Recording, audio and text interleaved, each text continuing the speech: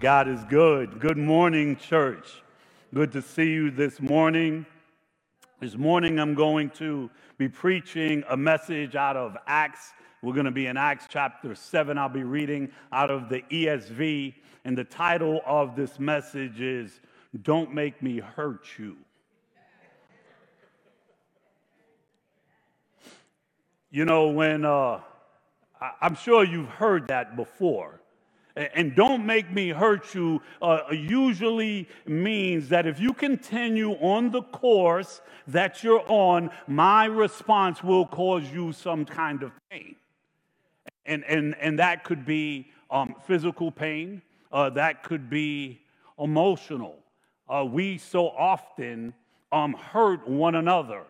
And sometimes we hurt each other by even the things that we say, and sometimes even the truth hurts.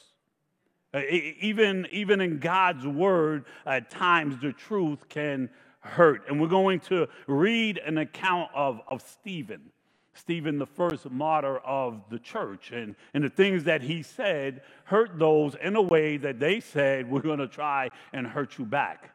But God is always up to something.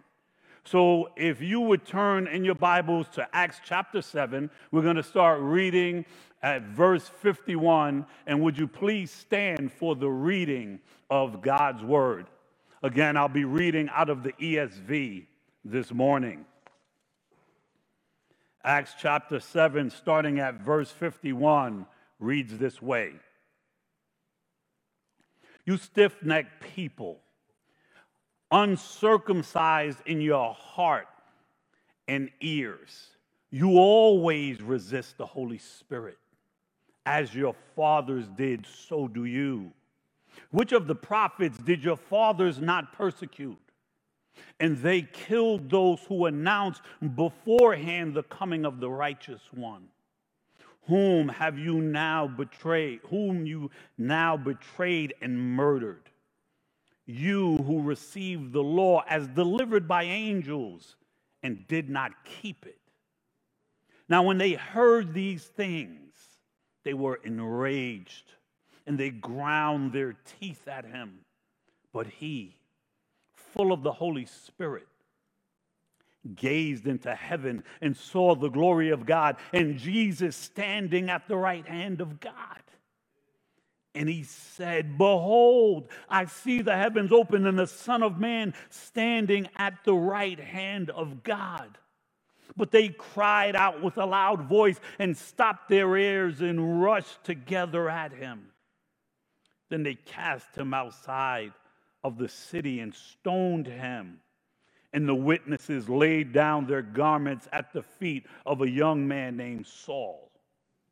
And as they were stoning Stephen, he called out, Lord Jesus, receive my spirit.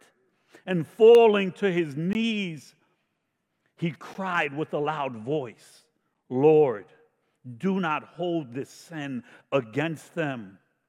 And when he had said this, he fell asleep. And there arose on that day a great persecution against the church in Jerusalem. And they were all scattered throughout the regions of Judea and Samaria, except the apostles. Devout men buried Stephen and made great lamentation over him. But Saul was ravenous the church, and entered house after house. He dragged off men and women and committed them to prison. Now those who were scattered went about preaching the word. Father, we thank God for your word. We thank you for your word. We thank you, Lord, for the nourishment that comes from your word, Lord. We thank you how you reveal yourself through your word to us, Lord. We want to see you clearer and clearer each day. We come with an expectation to receive, Lord, that you would do a continual work in our lives, Lord. So we ask that you give us ears to hear and a heart to perceive truth, and that we would walk out of here different than we walked in, that we would look more like Jesus. We thank you, Father, for this day and what it will bring. and we present ourselves to you in worship by the hearing of your word. In the precious name of Jesus we pray. Amen. Amen. You may be seated. In chapter 6 of Acts, 7 men were called to serve the church. There were disputes about the distribution of food to the widows. And instead of engaging in that, the apostles said, it is not good for us to do that. We will assign others to it. And in Acts chapter 6 in verse 5, it says that the whole gathering were pleased with this saying, and they chose Stephen, a man full of faith and of the Holy Spirit. And then they chose 6 others, and the apostles prayed and laid hands on these men. And it says that Stephen, full of grace and power, was doing great wonders and signs among the people. And as he was doing these signs and wonders, those in the synagogue got upset about it. And they started to dispute with Stephen, but they could not withstand his wisdom and the spirit that he was speaking with. One of the things that we see here in this text that we just read is sometimes the truth hurts. So Stephen had preached this whole sermon to those religious leaders that pulled him in to question him. They called in Stephen because of this dispute that was taking place, and they told him to give an account for what he was saying. And the reason they did that, and the reason they responded the way that they did, was because sometimes the truth hurts. But the Word of God even tells us that. In Hebrews chapter 4, it says, for the Word of God is living and active, sharper than any two-edged sword, piercing to divide the division of soul and spirit, and of joints and marrow, and discerning the thoughts and the intentions of the heart. So we know that a cutting and a piercing in the Word of God, sometimes that truth hurts. It is there to be a disturbance at times. And we see that throughout the Word of God. And actually, Stephen was laying out the history from the time of Abraham up to the present, and was saying to those religious leaders, you've always resisted the Holy Spirit. As God sent prophet after prophet, you killed them in the same way that you killed Jesus. We see an example of this in 1 Kings 22 with Ahab, and he wants to go and fight Syria along with Jehoshaphat. And Jehoshaphat says, listen, let's inquire of the Lord. So they bring in some so-called prophets, and they say, yeah, everything's going to go well. And then they call in the prophet of the Lord. And he says, the vision I see, you're going to die, and the sheep will be scattered without a shepherd. And his response to that is, you never prophesy what I want to hear. You never prophesied anything good. Sometimes people want to hear sweet nothings and would rather hear a lie over and above the truth. And a lie may be comforting for a moment, but sooner or later that lie is going to show itself to be a lie.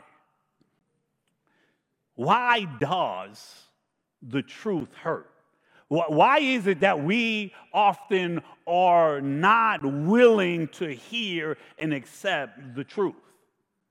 Well, we started out with the text saying, you stiff-necked people, uncircumcised in heart and ears, you always resist the Holy Spirit.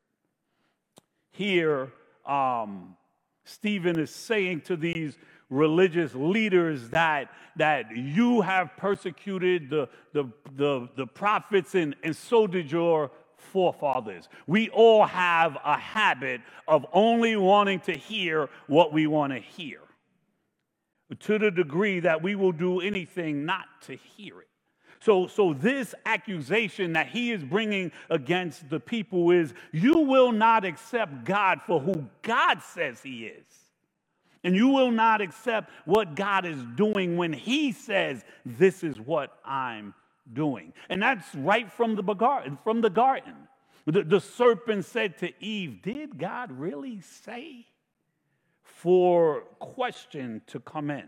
And this is true oftentimes in the church and definitely in the world. No matter how many people God sends, no matter how much proof he shows. Because in Acts chapter 6, where when he came in, what this beef was about was, first off, they lied on him to bring him in, just like they did with Jesus. And they said, we heard this saying that this Jesus of Nazareth will destroy this place and will change the customs that Moses delivered to us. And gazing at him, all who sat in the council saw that his face was like the face of an angel. The only other place in the Bible where any resemblance of someone's face shining or looking like an angel is Moses, when he was in the presence of the Lord and had to wear a veil. So here, there is evidence that what Stephen is saying is true, just because when they looked at him, they could see something was going on here.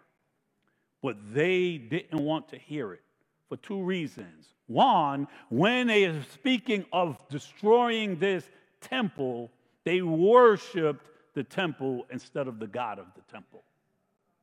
This was a magnificent temple, and they did not want to hear that. Not only that, it also says that they said that he wants to change the customs that Moses delivered to us.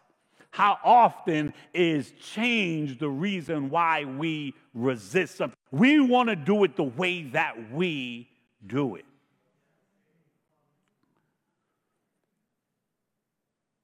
People don't like change.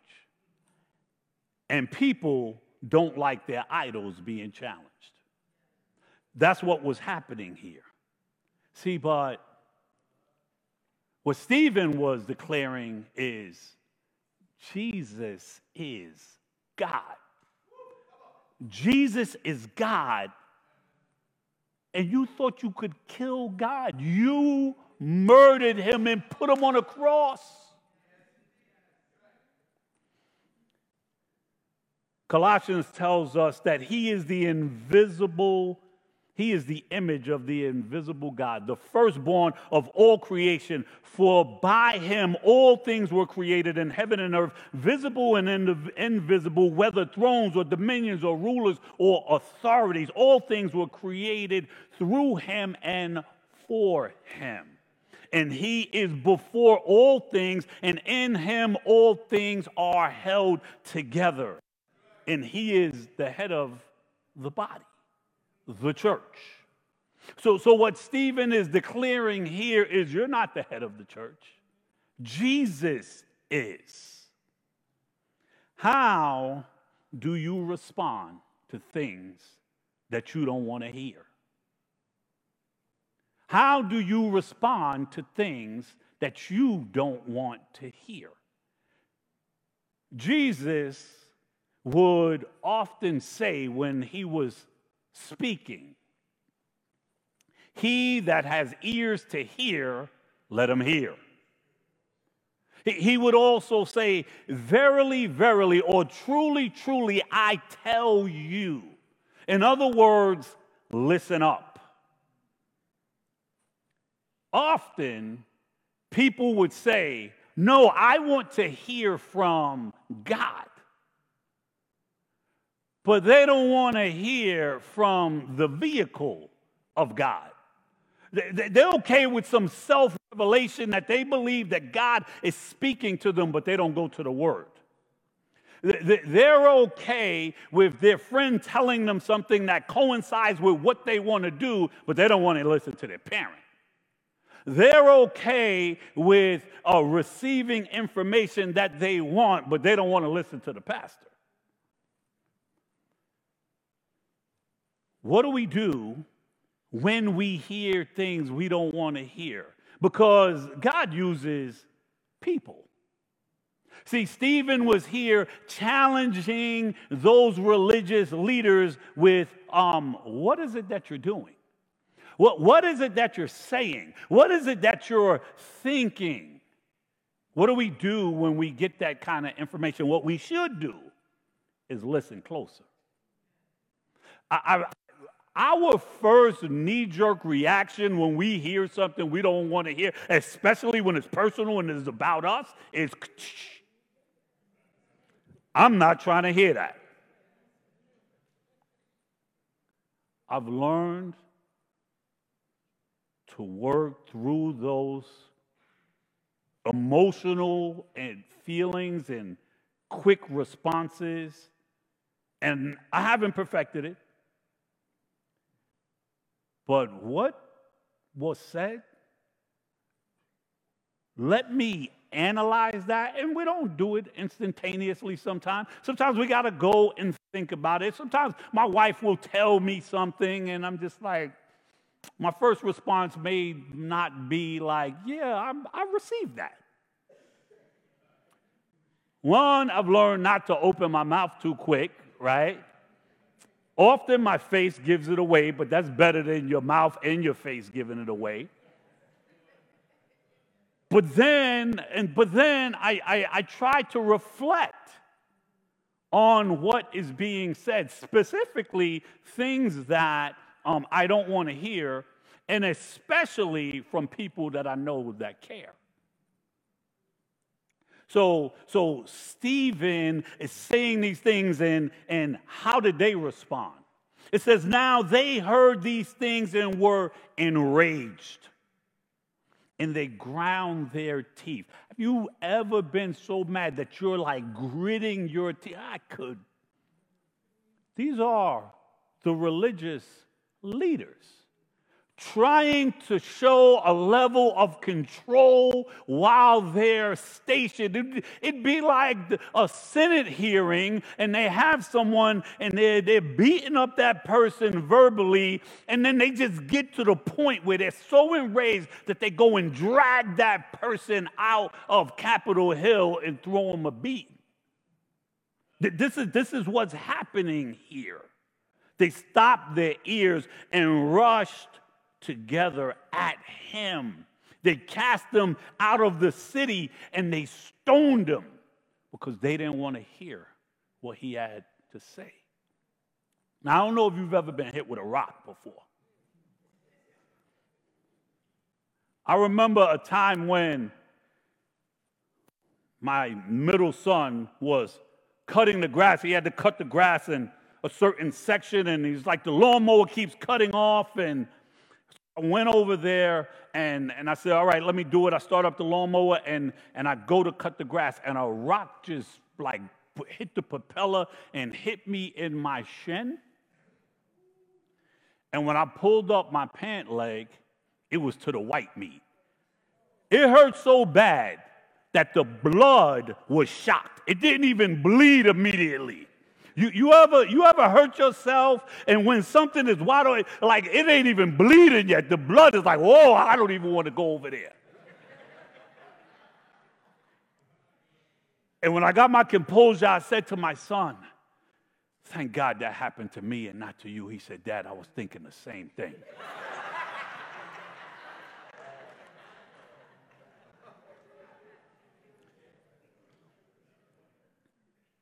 The religious leaders dragged this guy out of the temple, threw him on the ground, and threw rocks at him up until the point that he died. when we are doing the right thing, it does not always give us the desired results that we want. Doing the right thing sometimes comes at a great price. It says that the witnesses laid down their garments at the feet of a young man named Saul. And it says they were stoning Stephen, and he fell asleep. And there arose that day a great persecution against the church in Jerusalem, and they were all scattered throughout the region of Judea and Samaria, except for the apostles. Devout men buried Stephen and made great lamentation over him. But Saul was ravaging the church. This seemed to add fuel to the fire for Saul, where he just went out and started to enter houses and drag men and women off and bring them into prison. But this situation seems like they can't get any worse. Sometimes doing the right thing does not give us our desired results. And sometimes doing the right thing comes at a great cost. But we also read that Stephen saw a vision of Jesus standing at the right hand of the Father. He's seeing this. Why is he not stopping it?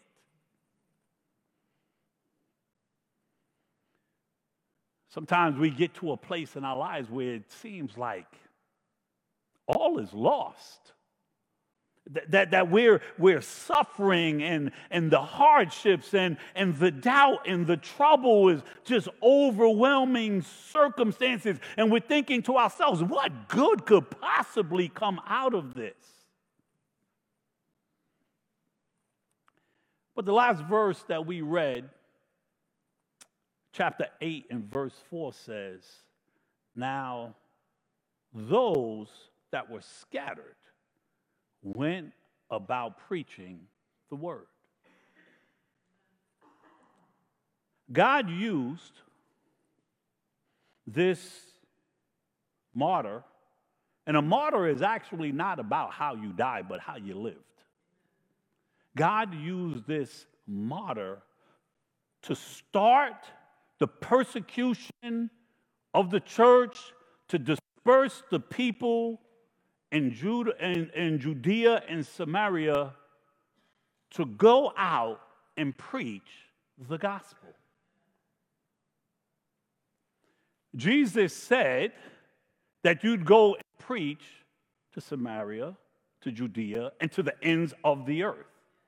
So often he'll say something and we're like, yeah, I'm just going to volunteer to go and do that. God used this situation to catapult the church to go out from Jerusalem to spread the good news. But it says, but the apostles stayed in Jerusalem. God is always working in every situation. Things that seem the worst to us, God is at work. And we have to trust and know that. Not only was the believers scattered and they went out and preached the word, remember, this guy Saul was there. He was one of the leaders in the synagogue, and he approved of this stoning, and they laid their coats by him. He seemed to get inspired from the stoning of Stephen. But you know, if you read chapter 7, we went to the bottom of what Stephen said, but read it when you get home, and he laid out this whole case about God being at work from the time of Abraham to bring them to the place that the Messiah would come. This was probably the first time that Paul would hear the gospel from the lips of Stephen. So although Saul went and did these things, until that fateful day on the Damascus road, How did Paul's participation in the persecution of the church and in the stoning of Stephen affect him later? This is what Paul says later in his letter to Timothy when he's encouraging this young preacher who's going to be proclaiming the gospel as Paul starts the exit. He says, I thank him who has given me strength, Christ Jesus our Lord, because he judged me faithful, appointing me to his service though formerly I was a blasphemer, a persecutor, and an insolent opponent. But I received mercy because I had acted ignorantly in unbelief. And the grace of our Lord overflowed to me with the faith and love that are in Christ Jesus.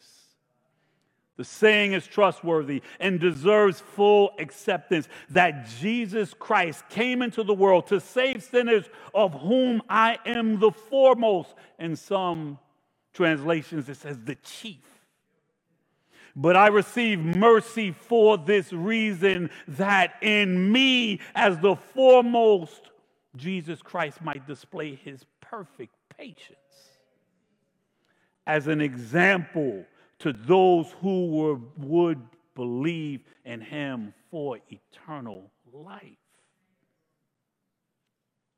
This is the outcome of Stephen being martyred.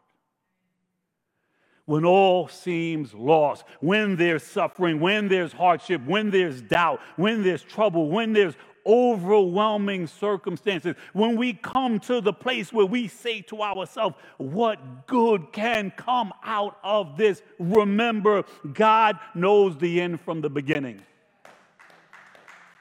And you don't.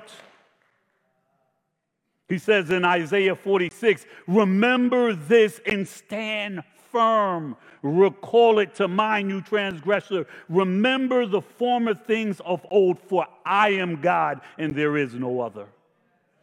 I am God and there is none like me, declaring the end from the beginning and from ancient times things not yet done, saying my counsel will stand and I will accomplish all of my purposes. Calling a bird of prey from the east, the man of my counsel from a far country, I have spoken, and I will bring it to pass. I have purposed, and I will do it. He knows the end from the beginning, but we don't, and we don't have to. What we need to know is him. What we need to trust is him. He's perfect in all his ways. His wisdom is perfect. His strength is perfect. Everything God declares will be done. So when Stephen is going through this, when it seems it can't get any worse, the situation Stephen is going through is very similar to what Jesus went through. So, for us, we are to please God versus people pleasing. Stephen knew when he did what he did, what the outcome very well may be. He didn't bite his tongue. He didn't calm his speech. No, he laid it out and put it all on the line. He displayed the character of Jesus. He trusted him. He had faith in who Jesus is. He relied on the promises of God. Look at the character and the courage of Stephen as he imitates Christ. The text says, as they were stoning Stephen, he called out, Lord Jesus, receive my spirit. And falling on his knees, he cried out in a loud voice, Lord, do not hold this sin against them. Listen, when we injure each other and we care about each other, Sometimes we're like, get him, God. He said, Lord, don't hold this sin against them. And when he said this, he fell asleep. I like that. It didn't say he died. The words in the Bible are precise for a reason. He fell asleep. Almost like, okay, let's take a nap now. In the midst of people enraged against him and stoning him to death.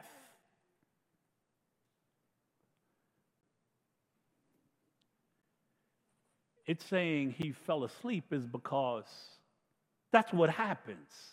When we leave here, life is not over. I even believe that, and it might be me just injecting what I think, but it's saying it fell asleep. It's almost as if it was peaceful for him. He definitely was confident because of the vision that he was in, which was a gift from God.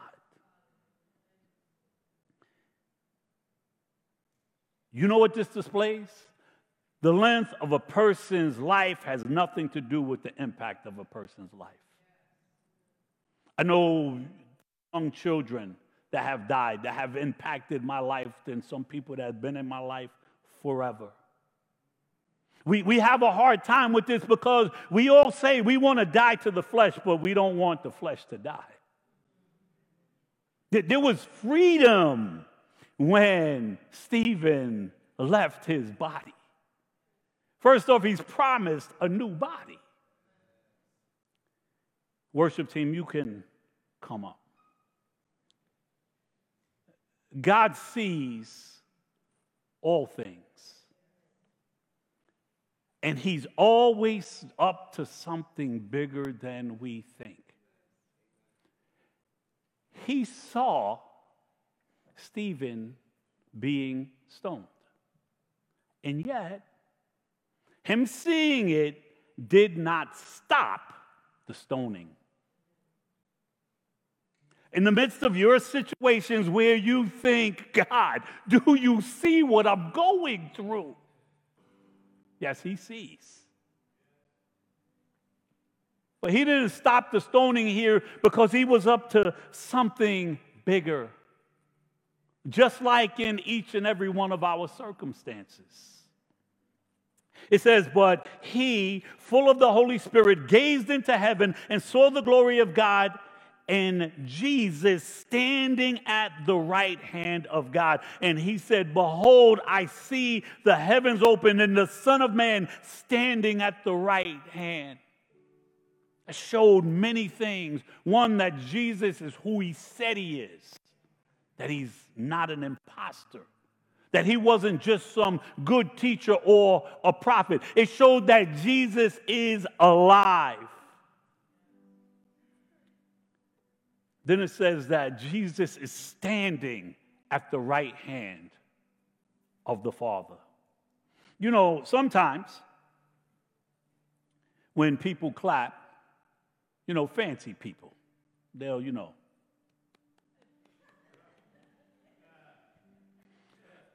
Sometimes when people want to acknowledge that they appreciate whatever's going on, they might just like nod their head, right? And it's affirmation. Sometimes cool people, you know, that might be in like a spoken word or a poetry event, you know, then that's what the cool people do. But what it appears here is that Jesus, who is seated at the right hand of God. And there is a reason why Jesus is seated at the right hand of God. He's seated because the work is complete. Because he said, it's finished, it's done, it's complete. But here he's standing, looking down at this situation of the first martyr. his son being stoned. I believe him standing is him giving him a standing ovation, knowing what he was going to do through that event. So every time you read about Paul, whose name was Saul, you could think of Stephen. That the church was dispersed and went out and spread the gospel that you and I get to hear is because of that first martyr. Almost every one of the apostles died a martyr's death. When they were beaten, they celebrated that they were able to suffer like Christ. See, we're far away from that in our hearts and minds. But God is up to something bigger here. The fact that Jesus was standing and Stephen was able to say, "Receive my spirit and forgive them, God." That prayer was heard. For at least one of them, it was heard for Paul. So as they dragged him out of the gates of Jerusalem to stone him outside of the city, his words reached the pearly gate. And look at Paul. And us being able to tell this story today and celebrate the fact that you are more than conquerors. I don't care what you're going through. That we have a God who sees. And when he chooses not to intervene in the situation that we think he should intervene in, he's doing something bigger. We serve a God who makes a way. We serve a God who keeps his promises.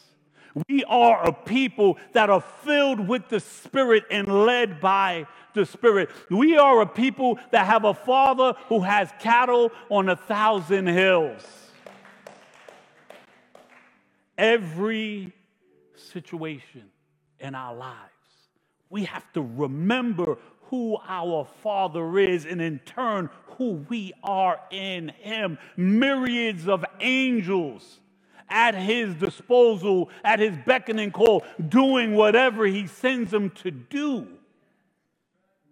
And his plans for you are to prosper.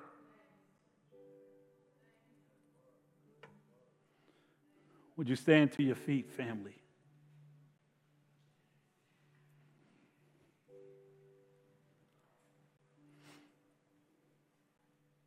One thing we know is that we can be certain that God, who began a good work within you, will continue his work until it is finally finished on the day when Christ Jesus returns. But grow in the grace and knowledge of our Lord and Savior Jesus Christ. To him be the glory both now and to the day of eternity. Amen. The prayers that you pray, they don't fall on deaf ears. The inner turmoil that we face, the situations that we are engaged in, God is up to something bigger. Father, I pray that you would touch every person here, and as they consider what happened in the life of Stephen, that they could look at that event and say it was good.